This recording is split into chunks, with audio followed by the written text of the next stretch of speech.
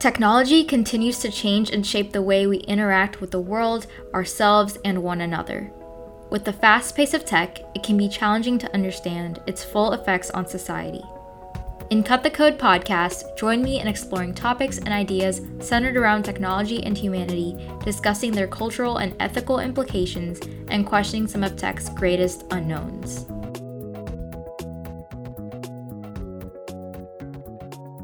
So the topic and style of this episode is quite different from previous episodes. While we aren't taking a deep dive into a technology, we're going to focus on the impact technology is playing at the forefront of the most hated member of 2020, COVID-19. From the redesigned commute to work or school, to the technological breakthroughs and halts, this pandemic has made an impact on pretty much every aspect of our lives. This episode features my very first guest on the show, two of my really good friends from school, David and Pranav. We start by talking about the Corona commute and then go into conversation and discussion about various aspects of life, work, school, the environment, and just talk about some of our predictions of life after COVID. Fingers crossed on that one. Again, this is my very first time featuring guests, so all feedback and questions are highly encouraged. And just for context, our conversation happened before the election. But without further ado, here is our conversation.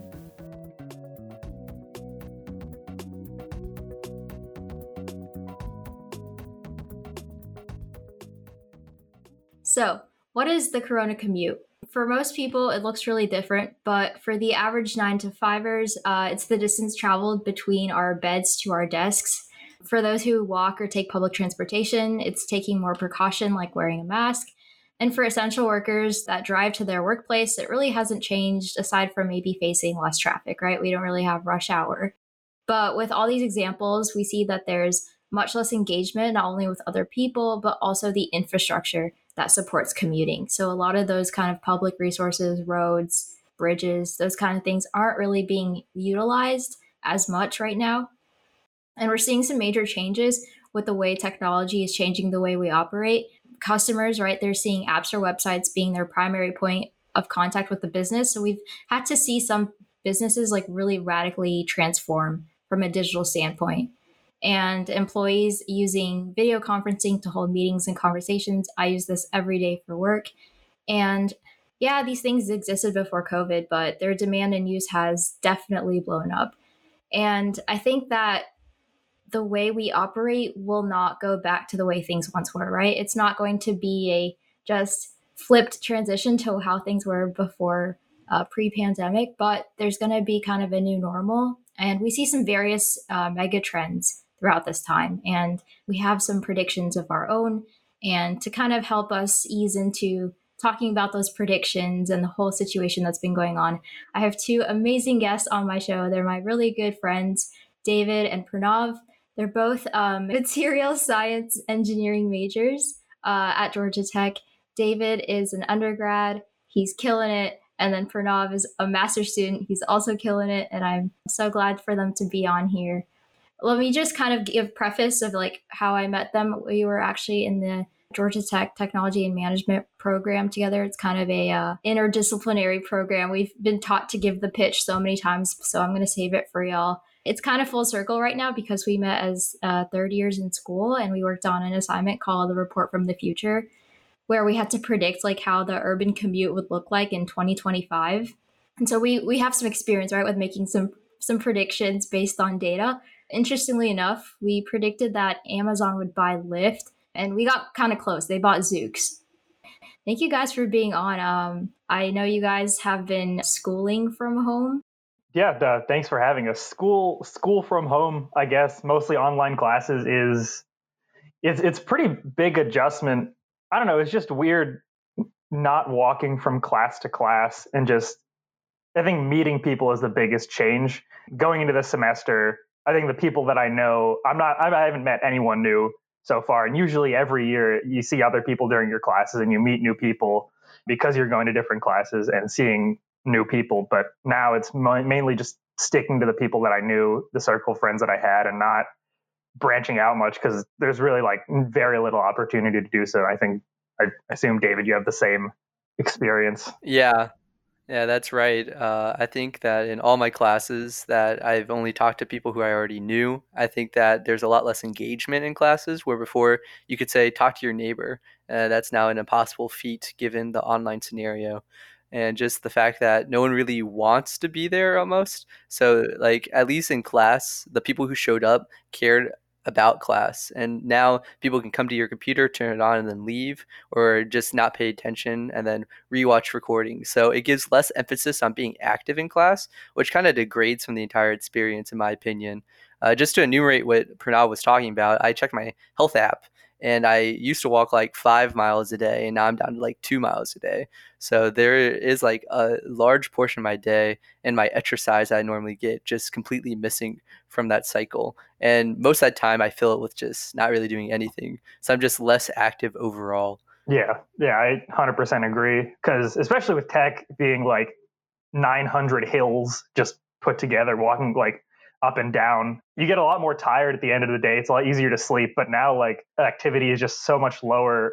And for me, it affects my sleep. And especially my sleep schedule has been shifted weirdly because I don't have to, wake up early to get ready to go to class. I can just kind of set an alarm for a couple minutes beforehand, log on, and if you really want to, just go back to sleep while while you're logged into class.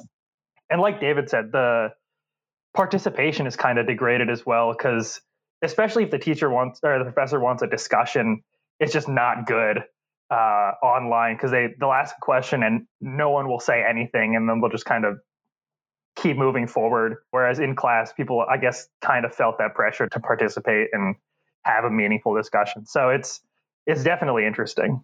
Yeah, I totally feel those things, especially with like staying active. Like you have to put in way more effort and like consciously remind yourself, okay, I have to like I've been at my desk. You don't even know how time flies by, right? Like you before you know it, you've been at your desk for like 2, 3 hours, haven't gotten up, and I don't even want to check my health app. I'm pretty sure I'm like under a mile on average every day, which is awful. But yeah, I totally feel you on that, and it makes me really feel for the freshmen right now. Really feeling for the seniors right now, who probably estimated that like okay, their junior year spring that was gone, right? But they'll have their senior year at least. Not the case. Really sucks. And especially for schools that made the decision to have face-to-face classes, that's just a whole nother kind of area of risk, and people were freaking out in the beginning, and I think now it's starting to like we've come to terms with it, but that doesn't really stop the crisis that's going on. But speaking of like this kind of digital, right, we're just surrounded right all the time, like okay, you got Google Calendar, Google Hangouts. I'm sure everyone has like at least 2 to 3 different video conferencing apps on their Yeah. computer or their phones, right? Like no one uses kind of the same thing. You got Zoom, you got WebEx. Oh, we Blue got Georgia Jeans, Tech has Blue which nobody Jeans. else uses. Yeah, Yeah. literally no one else uses it. And then we have like companies with embedded video conferencing in their platforms like Teams. I know it's used a lot for research, right? Microsoft Teams. Um, and then like Slack has also video conferencing. And those things have been around, but now they're just everyone. I know, like from a software engineering perspective, it's like all hands on deck on those like various products. Like everyone's trying to push in the new features. Everyone's trying to make sure that the like video quality, audio quality, it's seamless and making it better so we can get that experience as you would face to face like discussions. But speaking of like work from home, school from home, uh, one kind of idea that I have and a lot of people have is this idea of like work from home forever.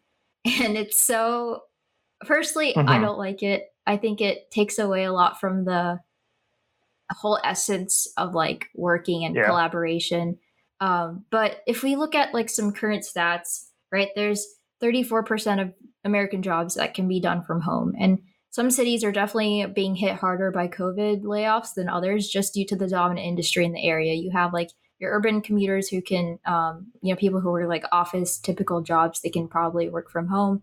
But then if you have, rural people who they're like servers at restaurants or working at grocery stores, they can't really have the same, let me just sit at home and do Yeah. my job, right? It requires a physical presence.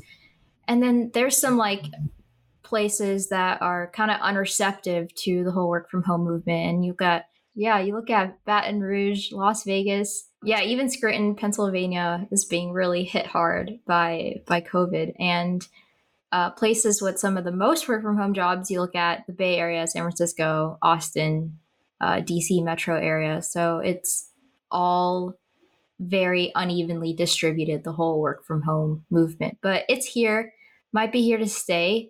According to like a survey, part of an MIT study I saw, half of the workforce right now is work from home. And by the end of 2021, 25 to 30% of the workforce will be work from home many days a week. So we look at some companies putting out surveys with their employees internally saying, how often do you see yourself coming back to the office when we do open up the office? So like now there's kind of more dialogue there with flexibility for work and allowing people to work from home more often, which has its pros and cons. And on average, employees say that they're 12% more productive work from home than in the office when working alone. So like doing tasks that require them maybe headphones on, just kind of focusing at their desk.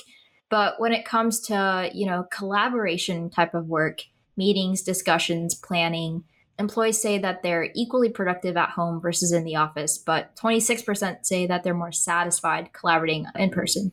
Do you guys kind of fall into that category? Yeah, I think I agree with the satisfaction aspect of it. Like even for group projects right now, it's just so much more awkward looking at people over a webcam. Silences seem to last a lot longer. I feel a little bit less productive when everyone isn't in the same room because it's so easy to get distracted by your phone and just, I guess, hide it from people. You can just be not engaged at all, doing something else and seem like you're being part of the discussion. So I think I do agree. It seems a lot more satisfying to be in person, especially just having that daily social interaction with people seems a lot nicer. Yeah, I would agree. I think that personally, I work from home just because I've made my home into the workspace that I want to be in. For example, some companies like make every single desk the same, so there is no property, right? You can set up anywhere. That's supposed to give like a more agile style of like having people just come and go, and like that's like a method to do it, and it makes it really easy to like accommodate more people.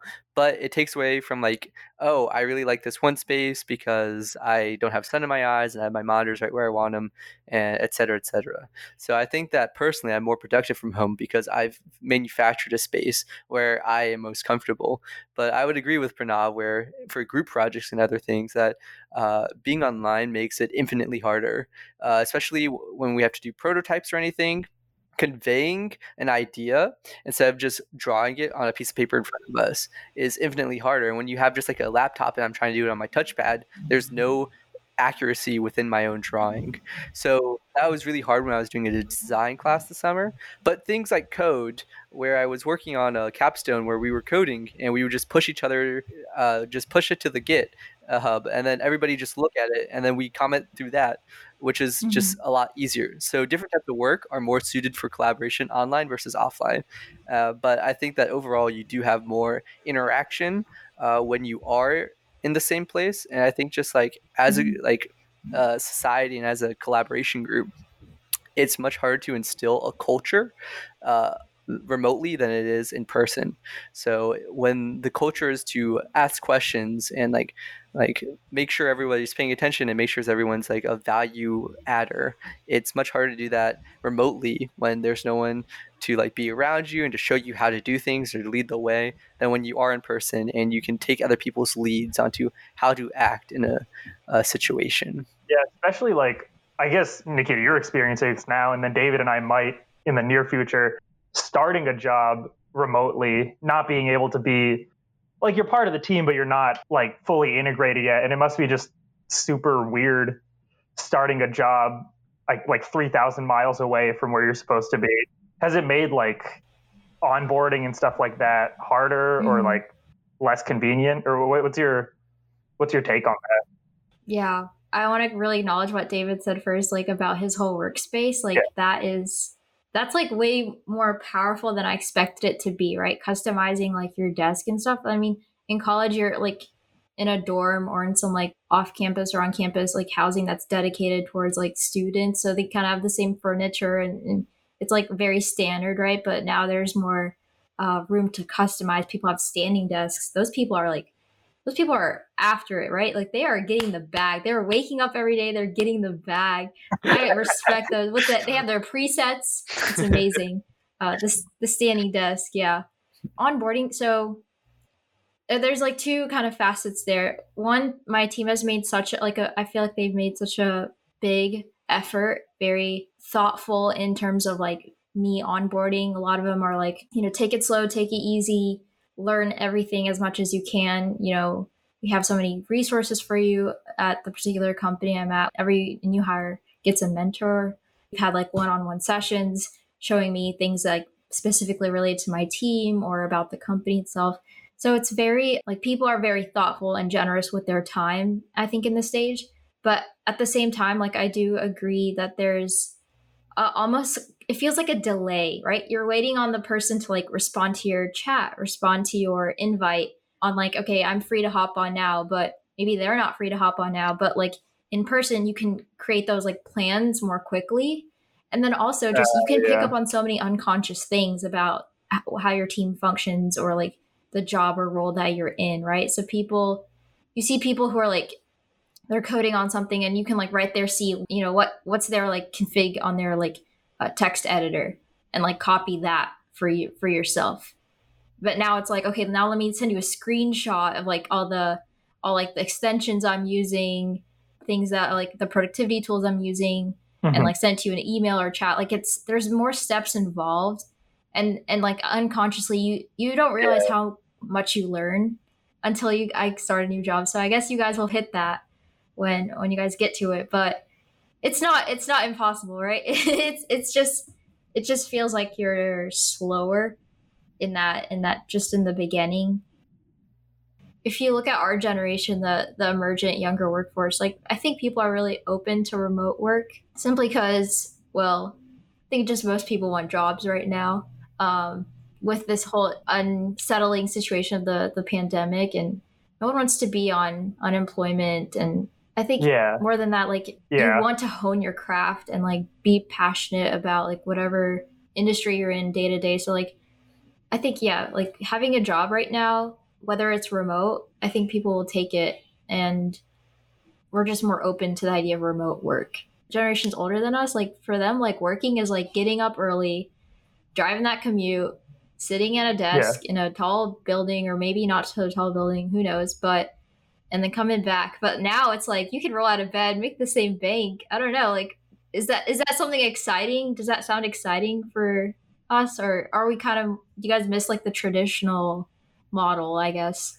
I would say that just personally, I think that a lot of like job searches that I've done have been limited in scope to where they are geographically. So by opening up like where you can work from, it also opens up the possible companies I would be interested in due to the fact that I'm no longer bounded by having to go into the office every day. So potentially, if I don't want to live in Atlanta after I graduate, but I really like companies in Atlanta, I can move somewhere where it's more favorable for me, like to be with my family, to do other things, than to be like locked to a specific location where I'm not exactly happy. That's a pretty good point. I think I kind of do miss the traditional model, I guess. Not necessarily like the 9 to 5 grind, getting up early and going into an office and sitting at a desk, but just I think mostly the social interaction aspect of it is something that I value a lot. I don't know why. I just kind of need it. If I'm by myself for too long, I feel like I just kind of fall into a rut, especially like with work. It just feels harder to motivate myself when I'm working from home, doing class at home. It's just so much easier to like not do it and to get distracted instead. And I feel I'd be the same way with a job. I think the accountability there, I'm not as good as holding myself accountable to the work that I need to be doing when I'm on my own. And I think having supervisors there and other workers to kind of motivate me is something that I need. But I can definitely understand how just honestly eliminating the commute, if you have a long commute, sounds so nice. instead of having to drive an hour each way, you can wake up later, go to sleep a little later, just have more sleep in general. But yeah, there's a lot of trade-offs, but I think I would prefer being in an office. Yeah. Yeah, so if we look at the work from home model, right? Like it's definitely more flexible and convenient for the most part, and I think across the board, on average, it tends to pay more. But one thing that's really, you guys mentioned, especially David, with the whole work from home setup, is that I feel like in a sense more jobs are being created, right? If you have location as not much of a factor, if companies don't really care where their employees are located, now you're saying that you can have someone who's in a suburban or rural area with the same job someone in the city can. And that right there, I think, is such a cool gateway to open up conversations, to break down barriers across the country, to potentially even decrease income inequality between urban and rural areas. If you have software engineers, this is just one occupation I'm having an example of, both in LA, but then also maybe South Dakota, Iowa, right? They're both working on very similar projects. We start to build bridges on conceptual levels, social levels, instead of, oh, what am I going to have something in common with someone who is in Kansas, right? They're probably, so there's a way, almost way we can start breaking down stereotypes when jobs are more evenly distributed and location's less of a factor. But do you guys kind of see that maybe being a potential avenue? I think that what you were saying about basically the job opportunity equality, I don't think necessarily we're going to get more jobs overall. I think the distributions of where people that have those jobs are going to grow. But I think the more interesting thing to think about is that I recently did some freelance work with with an HR, but I won't say the company. But anyway, the way that HR factors in how much to pay is based off the cost of labor and the cost of living, right? So what's going to happen, and I think we've already seen this, is that when people move away from high cost of living, it's basically a function of the two. So it's going to be a lot stickier almost, that if I live in San Francisco and I make 130K, I could move out to Kansas and make 80K, but the overall wealth income would be the same. Potentially, I don't know the exact numbers, but so what this is going to do is that it's not going to be like, oh, we're going to take people who make 150K in the city and move them to the rural, and then that way we have income equality. Rural will always have less income than city just because of density and land cost, in my opinion. So we're not ever going to see true equality, but we will see equity where they are making the same amount of money based off the cost of labor and cost of living, in my opinion. I could see that happening, just a little more diversity in terms of backgrounds.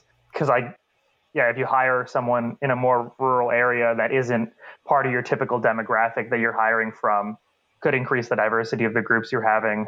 So it definitely is a potential opportunity for growth.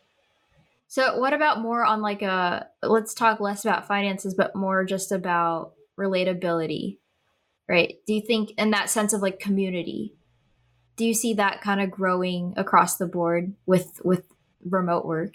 So I've done a lot of innovation work, and I think the largest thing is that they say that people with a whole new mindset bring so much more to the team than someone who's already been there for 3 years. Not that that person isn't valuable, but just because they would think against the grain. So I think that they would add diversity, right? But Yeah. at the same time, people who live out in rural might not be as qualified due to just socioeconomic inequalities that are already in our system. So it's not like going to be overnight a farmer in Kansas is going to be able to join a Facebook team, right? It's like we want to increase diversity without sacrificing integrity, right? We don't want to just give people jobs just because they're different from us. While that's valuable, if they can't do the work, then it's not valuable overall. So I think the largest thing just in this is that maybe from work from home, the education could be more equalized across the nation, where we don't have pockets of people who don't even finish high school, for example. And I think that would also drive, if rich people go out to the rural communities, they would want their kids to go to good schools. So there would be more money directed, even as bad as it sounds, but because there's richer people, there'll be more emphasis given on it. And potentially that could spur change within our education system, which is already unfair as it is.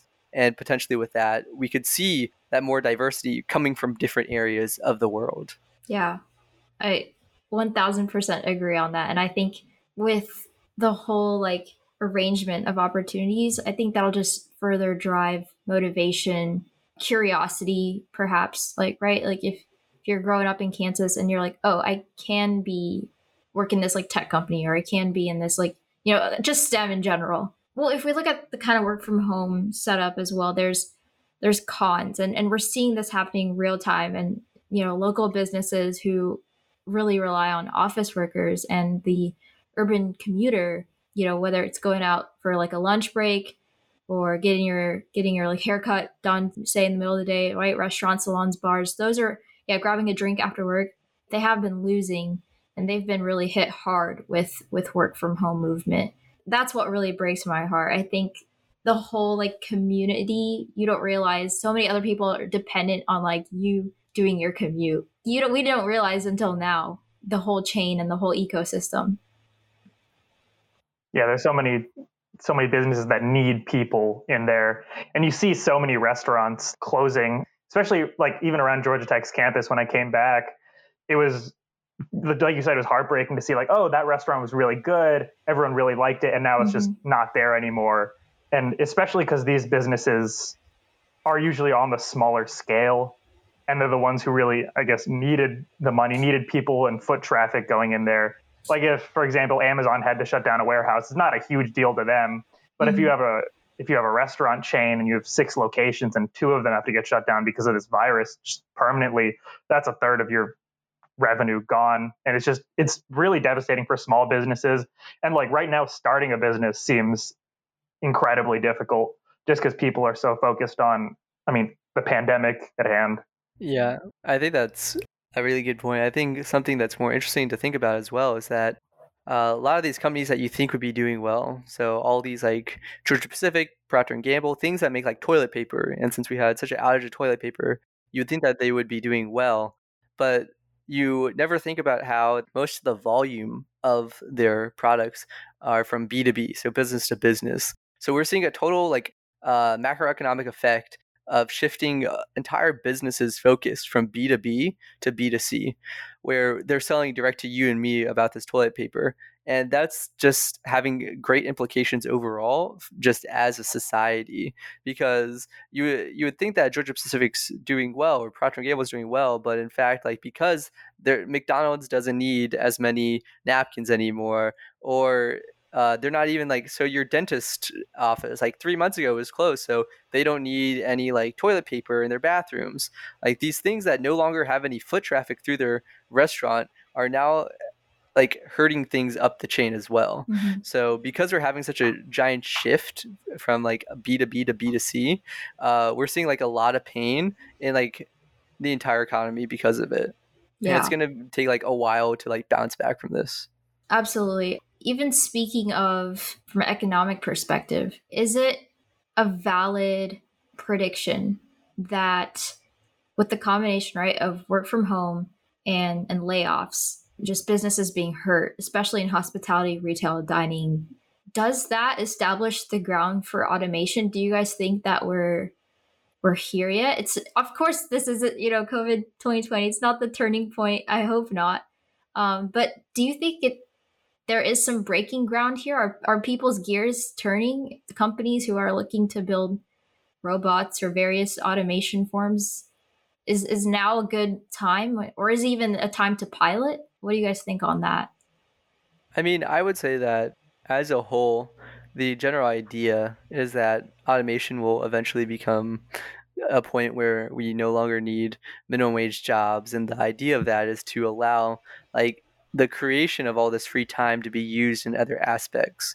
But I mean, as a whole, and I think we're seeing this, like if you look at the stock market, if you look at our economy, the people who are benefiting the most out of this like economy are like the giant tech companies, are like the richest.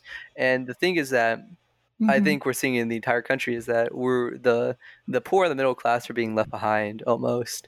And I think that as a whole, I think big companies want to do automation because one, there's health safety. So because of this giant push, I think there is a more push for automation. But more selfishly, they see this as a way to Mm. make even more money by not having to pay like general day laborers, right? If an entire warehouse of Amazon can be fully automated, I'm sure they would do it by now.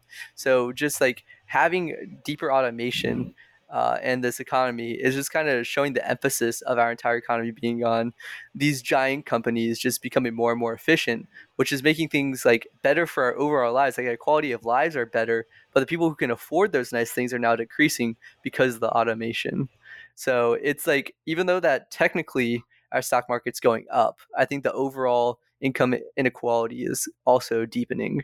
Yeah, it's a good point because um, you kept seeing headlines over the summer and early fall like, oh, stock market at all time highs, stock market's booming, but the unemployment rate obviously was skyrocketing because of COVID, because people were getting laid off, and it just the stock market was not a good depiction of what the economy was actually like, and I think it kind of tricks a lot of people into thinking, oh, our economy is doing well right now. You can look at the stock market, but like David said, a lot of the time that just benefits the people who are at the top, are kind of propping that up. Yeah. So do you guys think that like maybe Amazon is having a lot of secret projects right now on like researching that automation, and is now the time to do that type of R&D? I think they've always been doing that type of R&D. I know for sure they've been Mm-hmm. doing this R&D. I think that if anything, this just shows to them that like it's definitely gonna be like valuable for them to do this R&D. So I think if anything, this is just driving home that like all their automation and everything is just gonna make more sense in the long run. I think we're seeing that with all Mm-hmm. sorts of autonomy across our entire lives.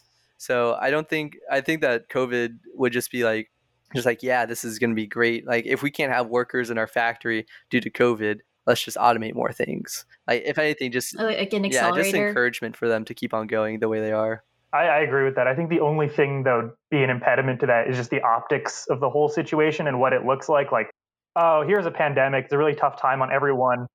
This is a great opportunity for us to eliminate all these minimum wage jobs and just kind of automate everything. And I think that could have pretty big political implications as well.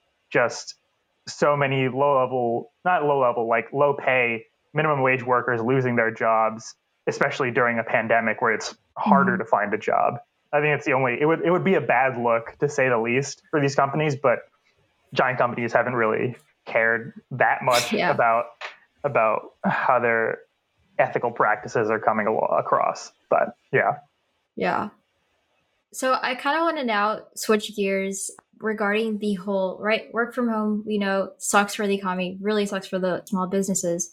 Maybe there's one silver lining here: the fact that you can reduce your carbon footprint with the lack of this commute. Right, the Corona commute is more green, questionably, compared to the traditional commute. So, but then there's also like this debating idea here that we're more green right now, but is there a delay in smart city infrastructure because we're not using that infrastructure, right? When we were using that infrastructure, everyone was like, oh, we got to do better, we got to do better, we got to do better.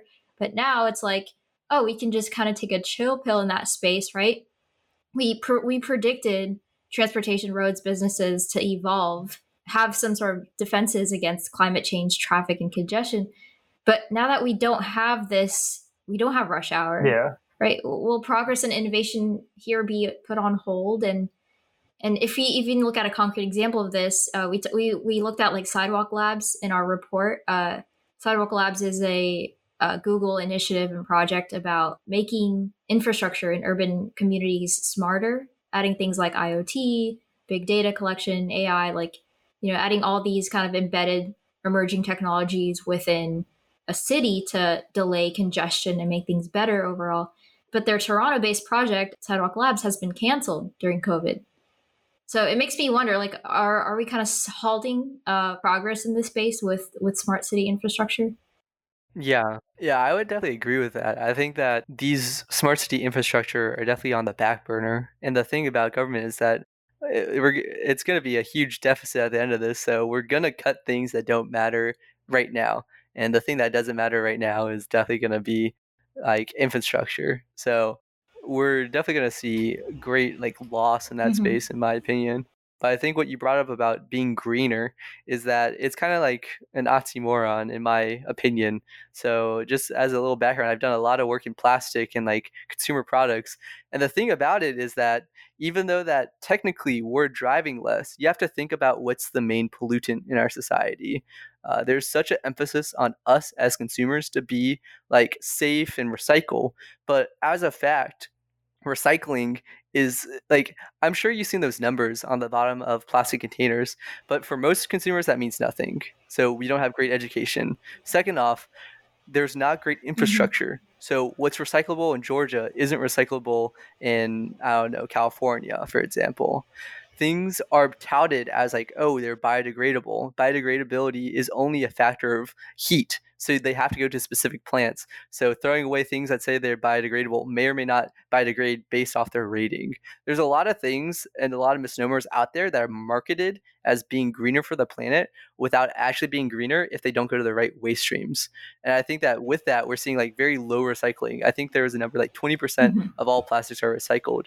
So now, when I go back to what I was talking about with the B2B to B2C, as a B2C, we wrap things up in smaller quantities, creating more packaging. So we're polluting the stream even more because they can't ship it in as effective packaging. And on top of that, these giant companies that produce most of the waste aren't even changing anything that much, right? The factory is still going 24/7. If anything, it's only getting more productive due to the demand and increase. It's not like they're changing their habits. So I think that even though it is a positive sign that overall as a society we're driving less, right? I don't think it's going to be enough of a factor shift back to where we Mhm. need to be to really make that much of a difference. I think it's great. I think it's a great start. I think all of us should live greener lives because, like, you have to spur the change you want to see. But I just think that it's a little ridiculous that we're like, oh, I like recycled 5 plastic bottles. This is so great. And then have you think that you're doing a great job, but in reality, it's not even being recycled, right? I just think there's so many misinformation and just not enough public awareness about recycling and the reduction of waste, and that it's mostly on the big companies and we're not hearing a lot about them decreasing it. Like, are they doing less shipping so they're decreasing their emissions? We're hearing about the consumers. And I think we've all been tricked that we're the largest change of growth when it's really just the bigger companies. I agree with that. I think it's a big distraction because, like, I think so much of the reduction in emissions, like flights, have been. I mean, the airline industry has been hit pretty hard because obviously people are not flying, and airplanes are just gigantic pollutants. And when we see that, I agree with you, David. It's kind of like, oh, maybe it was our fault as a consumer. Me flying places, is spurring climate change, global warming, and to an extent, it is. But you're right that big companies that are having their factories operating 24/7 and even more now as people turn to e-commerce a lot more and are buying more products because they're stuck at home. Like you see so many products just sold out on Amazon that hadn't been before, especially things like exercise equipment, even toilet paper was hard to find online at some point. The fact that people are ordering a lot more, so companies are shipping a lot more, packaging things a lot more, sending out trucks and delivery systems a lot more.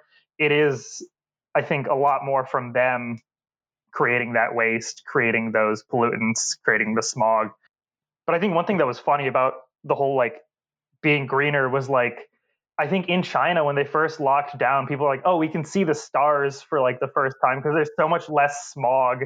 Not saying that like obviously this is making us COVID has made us greener, but that was just something funny to hear. Yeah. I guess one question I have for you, David. You're my one-stop shop of sustainability. So, are those disposable masks recyclable? Yeah, so that's a great point actually. So when you think about disposable masks, so just as a whole, COVID is spread through aerosol, like the aerosolization of water droplets that carry COVID. So the most Yeah. effective masks have a polypropylene lining within the two different cloth linings. So that's like the most effective. So that's like your usual surgical mask. So the issue with polypropylene, again, like any plastic, any plastic is recyclable. They're just a bunch of polymeric chains that can be recycled in multiple different ways. But the thing is, they are expensive and we don't have the infrastructure everywhere. So when you think about masks, one, you probably think it's just trash. So people trash it. And that's the worst thing, is that if you just trash something that's recyclable, that can be recycled, then it doesn't matter if it's recyclable. So that's like an education. But like also like recycling is a really tricky thing, because you think recycling is like, oh, this amazing invention, we can recycle anything, right? But the thing about it is it can only take certain things. So if you think about it, I would have to remove the cloth linings and then I would have to put in the plastic, right? So I would have to somehow create a machine to do that, which just adds more costs, and which would usually just be a non-starter, right? Unless we care as a society enough about recycling and sustainability to foot the cost, because the companies won't, we're never going to see change in that area. If it's too expensive, we're going to stop. Glass recycling, for example, stopped because it was too recycling, even though it's a generally easy thing to do. It's not something crazy that we don't know how to do. It just became too expensive for us to do. And so when I look at disposable masks, I would most likely think that the majority are not going to be recycled. And if they are, it's kind of a crapshoot whether the recycler would give enough of a care to actually put it through their machines.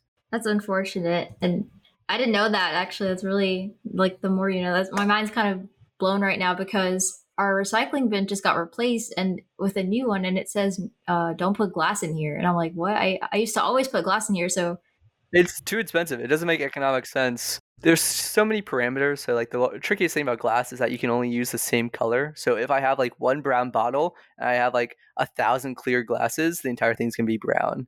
So like the separation. So anything that requires separation, usually manual in some aspect, anything that requires like specific heat treatments, anything that requires more steps to get into the final product is going to be expensive. The best thing that we can recycle is aluminum, because we can just melt it all and then just pour it back into cast. And that's the easiest thing we can do. But everything else takes a lot of like separation, cleaning. So your plastic, so if you ever have a can of soda, if there's any soda in there, that could potentially damage any recycling product. So just like making sure you clean your bottles, everything like that makes recycling so much easier. But the thing is that not enough people know to do that. Or if they even know to do that, they don't care, which makes recycling as a whole society much harder than it needs to be. Yeah, the education thing is very big. Just people not knowing what can and can't be recycled. Like what you're saying earlier about the numbers on the bottom of bottles, I had no idea what that meant until I took a literal polymers class as part of like a degree. And I feel like you shouldn't need to take an advanced college level course to know, can I put this in this bin, or will it destroy the rest of the recycling process? And also, yeah, people just don't care. Like our apartment building didn't have recycling bins until a week ago, even though they opened the building a couple months ago. And so everything that could have been recycled just going into the trash because people didn't have an accessible place to put it. So, yeah. Wow, that is absolutely crazy to think that, like, now I'm starting to think this pandemic we're doing the opposite of green stuff. Like, we have maybe more waste at home. Winter's coming, so you got to do that. Get all the heat you can. Maybe not. Maybe the earth will just heat us naturally. I have seen some like cool things during the pandemic where people are biking again. People are biking more often. Some cities, they have like closed streets to accommodate more pedestrians and cyclists, like Oakland or New York City. So that stuff's kind of neat. And and maybe when we have reopenings, or we have reopenings now, but maybe as reopenings increase, we go back to Bird and Lime. Maybe they'll start seeing more increased demand as we encourage social distancing. I think this time of pandemic should be a reflection more than anything else. Like, let's build back. Oh my God, I'm going to sound like a Biden spokesperson. Let's build back better. Like, this could be a time where we reimagine what our cities, what our communities would look like. I hope so. I hope that is the case. I hope there are city planners who are just doing due diligence right now, researching, reimagining, brainstorming. Like, I want them to plan as well as we can for the future. I know a lot of people, like when I was back home, using bike trails in parks a lot more, which was nice to see. The only problem was, since it was like so many more people than they usually get. It was very crowded, which kind of sucks, but I guess that can be a push for more parks, more trails, generally more outdoor activities if people want them. Yeah. It must be so annoying for people who like regularly ride their bikes and now like you're like, who are you people? Everyone's doing Yeah. it. So I guess if we look overall, it sucks with COVID nonsense because we have lost jobs, lost green initiatives, right? Energy efficient buildings, that's thrown out the window. So are smart disposable chains and thermal grids using renewables. And just overall, right now, there's also a lack of data collection on energy use and road utilization. Yeah. So we'll have to kind of reflect that on all data models going forward that, oh, this time is an anomaly because we have less like road usage, but that's because of COVID. It's not because people, like you say, are being green. And if you look at historically the average share of commuters who drive alone, it's decreased over the years, but this might go back up again after COVID, right? Maybe people aren't gonna carpool as much Mhm. anymore. It's gonna be there's risks involved in that now. So Yeah. even taking an Uber, have you guys taken an Uber yet during COVID? No, No, me either. not yet. Not yet. Something to check off. It just seems, I don't know, an unnecessary risk getting into a car with someone you don't know Yeah. and just like, what are their habits? Where have they been? Obviously, they've been driving other people around. Yeah. Yeah, so that's definitely a hit on Uber. And I know Uber laid off a lot of people when the pandemic first started, Mhm. especially like a couple of my friends were going to work there and then they lost their jobs before they could even start working. Yeah, that's again like super heartbreaking. You don't realize until it happens. Like so Yeah. many things are interconnected and interdependent. We have this whole cause and effect dependency chains, and I guess now you can draw it all out, but before then it didn't even hit you. When you talk about jobs and jobs being lost Yeah. and the digitalness of everything now, if you look at the digital divide, right, which is the overall like idea that it's not even an idea, it's a thing. There's uneven distribution of internet and smart device adoption across the US, right? The distribution of this is uneven, and that leads to a digital divide. So, do you guys think that during COVID, will the digital divide improve? We have like schools who are pouring a lot of money into digital infrastructure, but at the same time, it's like a matter of are people going ahead and there's other people going behind in this. So, I guess my question to you all is the digital divide going to get better or worse during COVID? The effect of the digital divide is that like it's so reliant on the technology you have and are able to get. If you get like for schools, with example, when they sent everyone home, a lot of kids just didn't have as good access to technology, like a computer with a good webcam, good mic, audio quality, and maybe their family can't afford like high quality, high speed internet.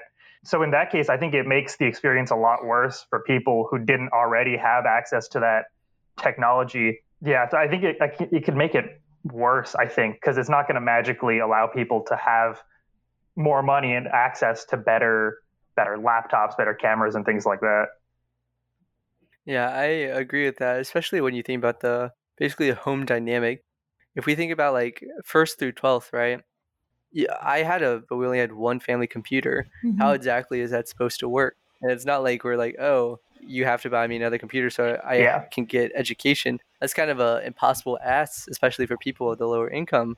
So it's just kind of ridiculous, especially if you think about, oh, I know people who share rooms with their brother or sister. There could be no potential place where you can be set up, be alone, have your computer, and go to class at the same time. It's like a super easy concept for Mm-hmm. people who have enough income to afford like computers for everybody. Everybody has their own room, like no problem there. It's just increasingly unequal as we go down the income chain, unless like some radical bill like helps fund a lot of internet access and even internet literacy. Right, I know how to use the computer because I had a computer growing up, but coming from someone who might not have even used a computer growing up, how are they supposed to know how to type? Is it fair for them to write a 500 word essay in a block of time compared to like a student who already knew how to type? The internet literacy is so unequal as it is, but no one thinks about it because everyone who knows how to use a computer uses a computer, and those are the people you work with, especially at like really high end jobs. So you don't see it, so you don't think it's an issue when it is. Yeah. And I just think that they're not receiving enough help either from the government or from other places to like really catch up. So I think it's extremely unequal as is. I think the pandemic has made the disconnect so much more visible. Like, even not just technology, like David, you were saying earlier, people having to share rooms and not having an individual space to like attend class or meetings. I know that a lot of Harvard students were asking Harvard, hey, can you like at least let us live on campus? Because, I just don't have any space at home to be alone, because it's just such a small space. And Harvard, like the disconnect there was so obvious because they told their students, okay, why don't you just like rent some office space so you can attend class? And it was like, are you kidding? Like, the people who are asking to live on campus are doing that because they don't have the resources to go anywhere else, and you're telling them to rent office space just so they can attend their classes. And it's really ridiculous. And I think even if the digital divide doesn't get worse, the effects of the digital divide and of the lowered internet literacy make it a lot worse for people and their quality of life if they don't have the access to that technology or the income necessary for it. Yeah. So just to like for context for listeners here, 15% of American US households lack access to high-speed internet. And on top of that, 52% of US adults either lack trust in the internet or they have a low technology literacy and digital skills. So they don't really turn to the internet as a source. Whereas like if you look at maybe not US adults, but like kids living in high income areas, the first thing that they do is, look something up on their phone, on their smartphone. Like for us, it's like within hand's reach. But for some people, they just don't turn to the internet. And it's just blows my mind to think that we have all this pace of internet and technology, but half the country just isn't connected like the other half. And that's literally what the digital divide is all about. When you talk about like schools receiving funding during this time regarding conducting learning and their operations digitally, there are actually some ISPs. Comcast, I know, is one of them, and I think T-Mobile is starting as well. They're not ISP, but they are a phone provider. But they're starting to have discounted rates for students and low-income families. And then certain school districts, again, these are the more ones that are better funded. They're supplying Chromebooks and paying for internet for their students. And again, these are students usually from low-income families. So the overall like education environment is so different. You guys mentioned it right off the bat, like low income families, they can't really have the desks, the chairs, the two monitors set up for your kids. And yeah, kids are sharing rooms. That's a reality that we face. And that's not something that's going to change overnight. And this really has an overall impact on online participation, attention span. If you have to do your work with another person in the room with you, either in the dining room, the living room, maybe everyone's doing like their own things and it's hard to focus. There are some initiatives I looked into. Certain cities, they have digital equity offices. I thought that was interesting. I didn't know that something like that exists. But if you look at cities like Boston, they're expanding their fiber optic networks and they're expanding free Wi-Fi points. Again, this is going to be more for the city and not really the suburban areas. But North Carolina, they're awarding funding for competing ISPs that expand to rural areas. So that's really cool. And then New Orleans has a device donation program. So who upgrade their iPhones every single year, they can donate their devices. Unless they don't want to flip them, I hope they choose to donate. And then cities like Seattle and Louisville, they're expanding community programs that build digital skills, like workshops and classes that people in the community can take. So these are all steps in the right direction. But again, in this time, how ironic is it if you had to log on to a computer to take a digital skills class? Yeah. I think that stat, what is it, like the 52% of adults don't turn to the internet as a resource? That's really mind blowing to me. Like, imagine being a kid having those kinds of parents that are just technologically illiterate and just having no help when you obviously need to be doing stuff digital right now. Yeah, I think the bigger thing is that, especially for a young kid, anything they see on the internet, they're gonna assume is true. And I think it's taken me years to understand like how to critically assess whether a website is like credible or not. With this new generation, Yeah. if their parents or their education ever teaches them, how do I fact check a source? How do I know this is real? How do I like cite things? Then like we have no idea what ideas can become mainstream. I think we've seen this with misinformation, is that people see it online and they're like, oh, it's online, it has to be true. And I think that's generally not the case. Misinformation with COVID, especially, like about the virus. This goes back to like the inequality, the digital divide. The people who know how to use computers and know like, oh, this is obviously fake, obviously look down at people who don't know. And the issue is that it's not anything because of like who they are. It's that we got very different experiences growing up, and that digital divide will never fully be bridged because like there's just not enough emphasis on education for the lower class. If I were to like design a high school class, you have to take this before you enter the working world. It's like financial literacy, internet literacy, green sustainable literacy. Like these are the things people should be learning about. And you see it on Twitter all the time. Like, why do I know mitochondria is the powerhouse of the cell? Why do I know that? It's things like that. I really hope these ideas for the people who are stepping into the education space, you know, young people aspiring to be teachers, educators, I hope they take these thoughts into mind when developing what the education for the new generation looks like, because it's such a priority. I wish more people spoke up about it and emphasized it. I can't agree more with you guys on we need more internet literacy. And so kind of like my final question / prediction is, are we going to, the $1,000,000 question, are we going to have an awkward subset of Gen X kids because they spent this critical time of personal growth and learning online and remotely? Yeah. So I guess for your first question, I think personally, the largest era of growth in myself, just like personal growth, whether it's like learning new skills or meeting new people or finding out who I am as a person, happened in that first year of college. So when you think about it, like now that you're completely removing that from a person's experience, because I only found those experiences because I talked to other people. I only talked to those people because they're in my classes. I only went to class because like it was in person and I thought it would be valuable for me to go to. So it's like a long chain line effect where the people who are really motivated are still going to get it done. I have no doubt in my mind.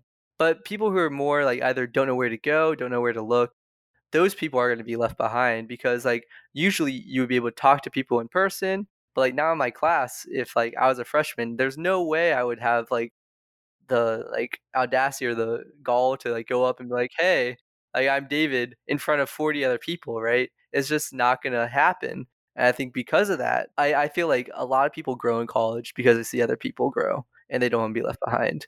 So I feel like just either people are gonna stagnate because they aren't like having anybody push them almost. But I still think that like if people really want to get things done, the internet's not going to stop them. And I think that the internet's a great tool and something I learned a lot from. So it's not like, oh, it's the end of the world, I'm never going to learn anything. It's just you need more motivation to do it than if you're in person, in my opinion.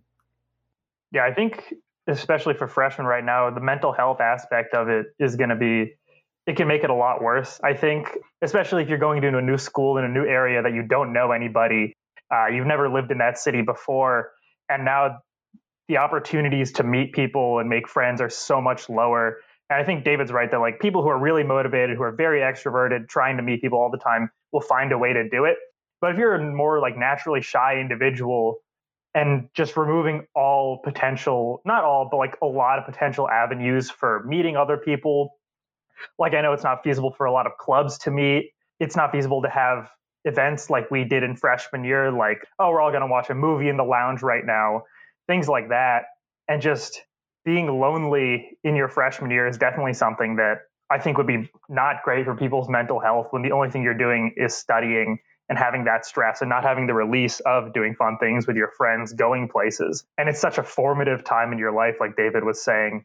And I don't know about, I mean, it could make kids awkward, but I think even worse than that, I think rates of depression and things like mental illness is definitely going to be exacerbated by the lack of interaction. I know some people love it, just like not talking to people, but at a base level, you do need some socializing. Yeah, we are social creatures. It's very human to interact and get together, and like it's in our nature.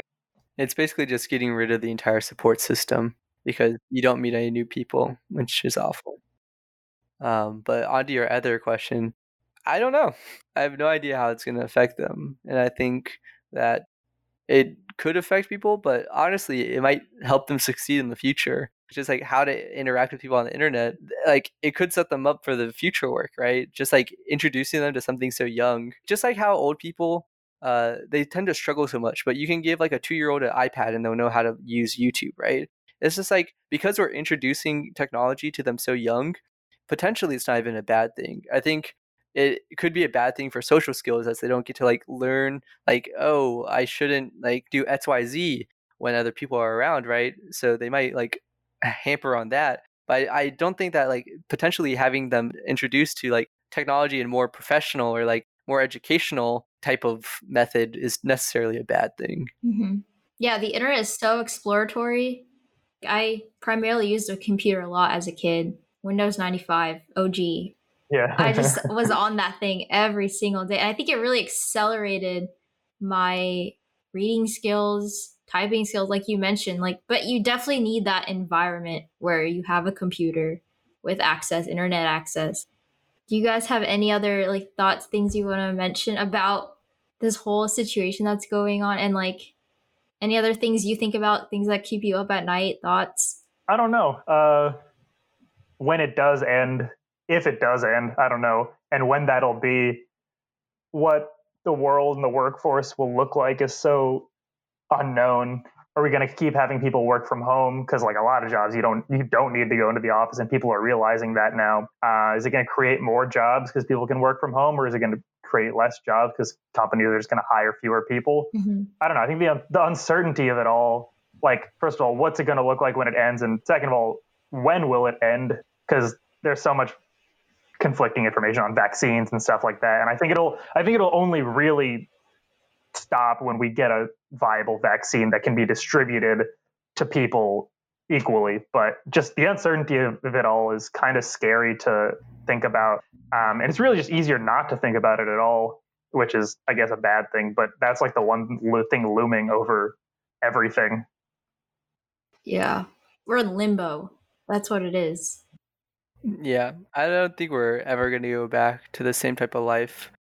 But I think more importantly is that people think that the biggest hill is getting over COVID. And I think that we're not looking far enough ahead.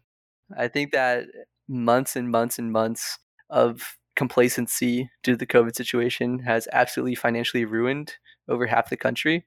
I think that we're going to see like a recession after this. So depending on whoever gets elected and what their plan is, it's going to be a really rough couple of years afterwards just because we've lost so much capital and the government has gotten to such a large deficit to try to like combat it. And even at that, they didn't even go all the way. So right now, I think we're in like that midpoint where like, oh, they're kind of trying, like they gave out those checks, but like people are still suffering. So I think just like overall, COVID is an issue, but I think there's bigger issues on the horizon. So just gotta keep on going and start thinking ahead more than just the next issue. I think to really solve them, we need to be thinking about Yeah. once we solve COVID, exactly what's going to happen and how can we start putting into action like some of these plans now, like at least working on like legislative pieces to like figure out how we can solve them. Absolutely. I'm sure you guys also, like me and also like so many other people right now, had so many cool plans for 2020. You're like, oh, it's an even year. It's an even year and a leap year. You feel good about those even years. Like, y'all remember like summer 2016? What a nice, Yeah. Just the traveling plans, especially because this was going to be like the last summer break you have. Yeah, this last summer of Right? Yeah. little to no obligations, and it's kind of just taken from you in the grand scheme of things is not that big of a deal when people are dying of a respiratory illnesses, but like it just kind of sucked. There's no point like of going back to the way things were, right? We have so much room for improvement. But are we? I would argue that we're in the same place as we were before. I don't know if we are. Yeah, but I think that we could have. I think we knew all this before. I think that any educated medical professional already knew this. I think that it's been a great mistake by the current administration not to give more emphasis and to kind of pander to the people who don't think it's real. Because I think that not only are they hurting themselves, but they're delaying the recovery, because we are seeing a giant second wave, Yeah. right? And if we look at the data, we're seeing the first wave was obviously urban distribution center, so that would be a lot more democratic states. But now in this second or third wave, whatever you want to call it, the highest infection rates and the highest mortality rates are those in the the people who voted for Trump, which is theorized to be the people who are the most anti-mask. And I think that that's where we're seeing a lot more deaths. I think that we knew this information 8 months ago. We knew it yesterday. So I feel like you saying that we know how to do these things isn't really valid if the people in charge are going to be no, you don't need to do those, right? Or not even push it to the people. People are just not taking it seriously. People haven't been taking it seriously since it started. I mean, even I didn't take it seriously until school became virtual. I was like, oh, okay, this is a legitimate problem now. I think that's the case for way too many people. It's not something they take seriously until it affects them. You see so many things where oh, this person, a pastor or something who preaches about the virus being fake, passes away from coronavirus. And then people in that community are taking it seriously. And it's just so ridiculous that people aren't. And David's right. I mean, it comes from higher up, the fact that they knew about it in December, in January, when it was a thing in Wuhan. And from what it looks like, obviously we're not on the inside. We don't know what their decision-making process was. The fact that nothing happened, the fact that they didn't try to, at least cut off or restrict travel, or at least prepare in any way for the pandemic, we just kind of let it hit us. I mean, annoying to say the least. Yeah, we were literally gaslighted. That's what it feels like. We were all... Yeah. Everyone has gone through gaslighting in 2020. Yeah, go vote if you're listening to this. Yeah, that's a perfect message. Yeah, to close off this episode. So thank you, David and Pranav, for taking time, talk, and discuss, and just be unfiltered. I love it. Yeah. Thanks for having us. Yeah. Yeah, thanks for having us.